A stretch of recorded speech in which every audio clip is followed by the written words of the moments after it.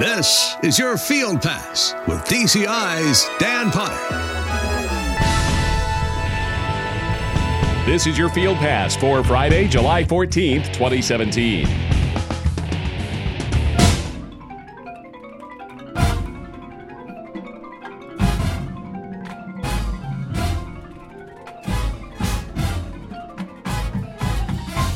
What do you get at Drum Corps for its 50th anniversary?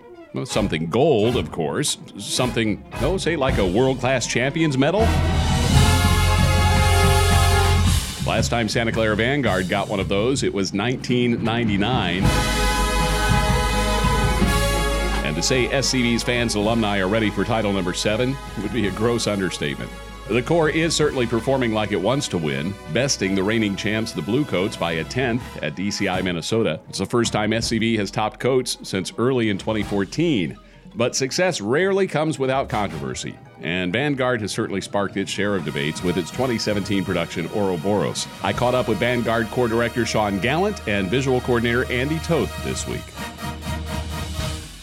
Sean Gallant, the Director of Programs for the Santa Clara Vanguard and the Corps Director of the Santa Clara Vanguard. How's the first part of tour gone? It's been fantastic. The kids are, being at our 50th year, there's a lot of energy in the organization. There is, our talent is probably higher than it's ever been in the last 10 years. We have a very mature, old drum corps for us. The average age is 20.25. Wow. So it's a very exciting year for us. What should fans know as they watch Ouroboros? It's a lot to take in. There's a lot of activity on the field. It's very cutting edge. It's very new and fresh for the organization. We, not only the look of the uniforms, but the way we're using the props. And I think, as weeks go on, you'll see more and new interesting ways that we use them as well.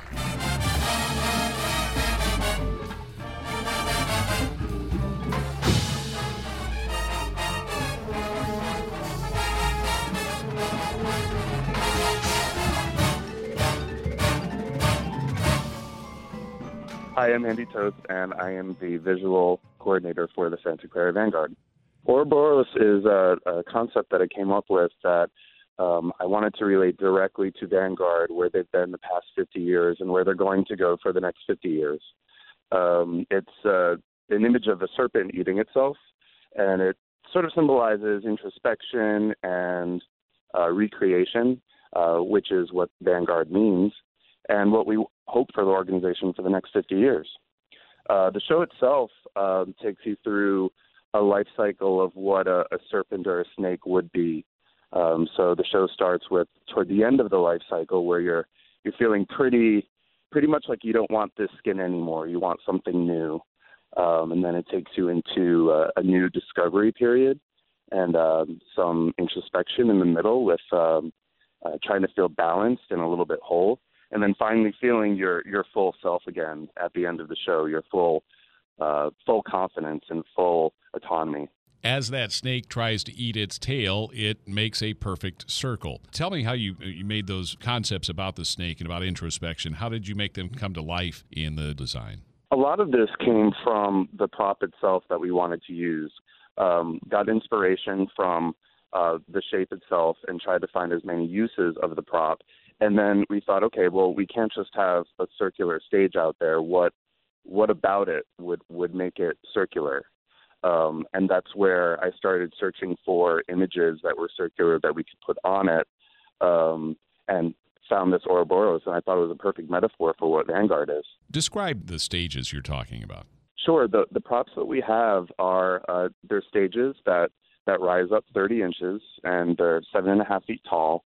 They're round stages that can be pushed, so it's like a movable stage where there are people on the stage going from point A to point B. Typically, we see marching members using their bodies. Either they're marching, they're dancing, going from point A to point B, but we have the option of putting people on these stages and moving them without having to move their feet. So that's one use of them. We're also able to lift them straight up.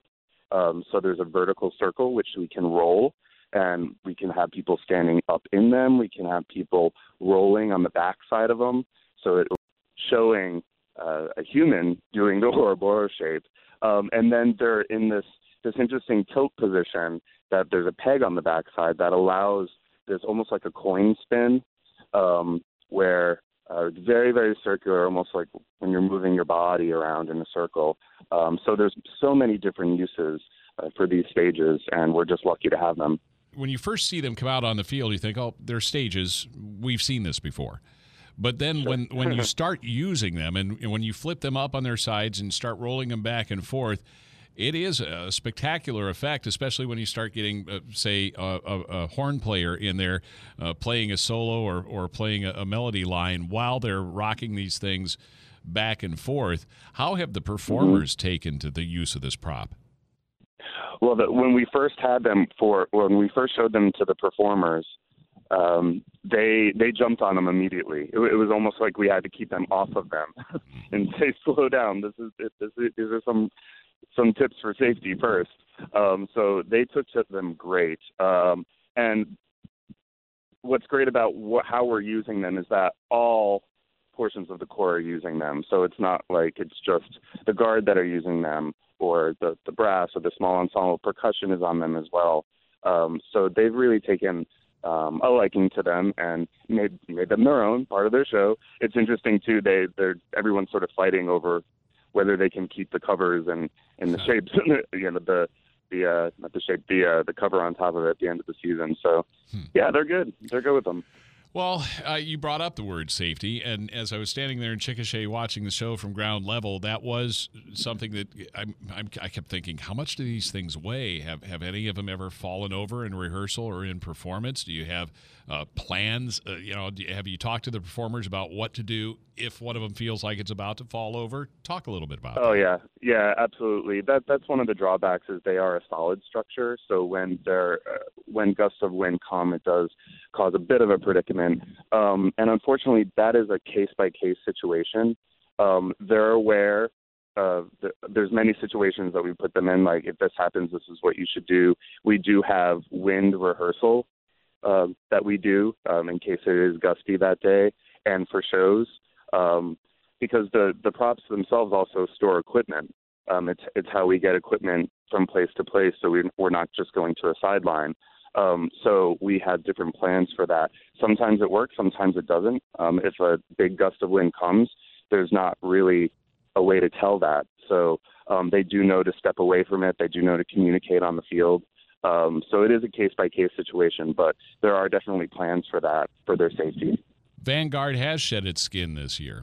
They're wearing what more people, I think, would call costumes than uniforms, specific to this show, Ouroboros.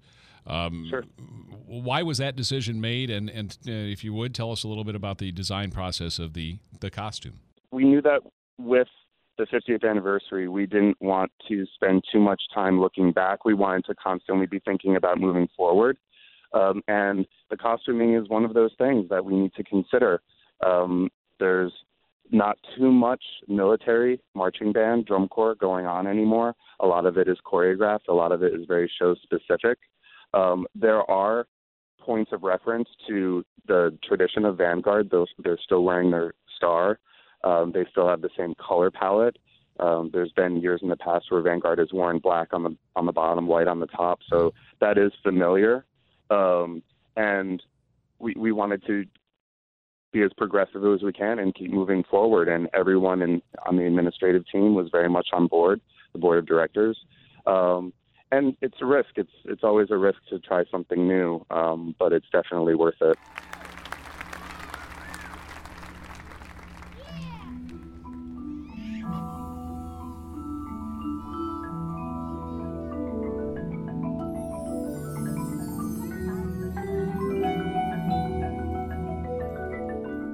Why show the performers' faces and heads this year? Why no Aussies? The big thing for us this year was, wanting to break that fourth wall with the audience, and so giving the performers the opportunity to connect with the audience in a way that we've never been able to do because we've been hiding behind the bill of the Aussie. So for us, and with the life cycle of Ouroboros and it being our 50th year and wanting to head in a new direction, it was just an easy decision for us. Not saying they're never coming back, just this year it was definitely something we wanted to change in the 50th year. The drum major does wear the Aussie on the way onto the field, so there is the hint of that. we've still kept that tradition, although minimal. We've kept that in there. But the other reason was also functional. There's a lot of times where the brass are inverted. They're upside down. They're rolling on. They're doing somersaults and things like that. And that's really difficult to do when you have headgear. They're also climbing on each other at times. And if you have something in the space around your ears, it's just going to impede what you can do. So some of it was functional and some of it was aesthetic, but definitely breaking that fourth wall and allowing the performers to connect with the audience more was the biggest priority for me. Well, you've definitely had some competitive success already, and there's a lot of buzz out there about Ouroboros and about Santa Clara in their 50th year. You beat Blue Coats for the first time in a while within the last week. How are the members and the staff handling the success?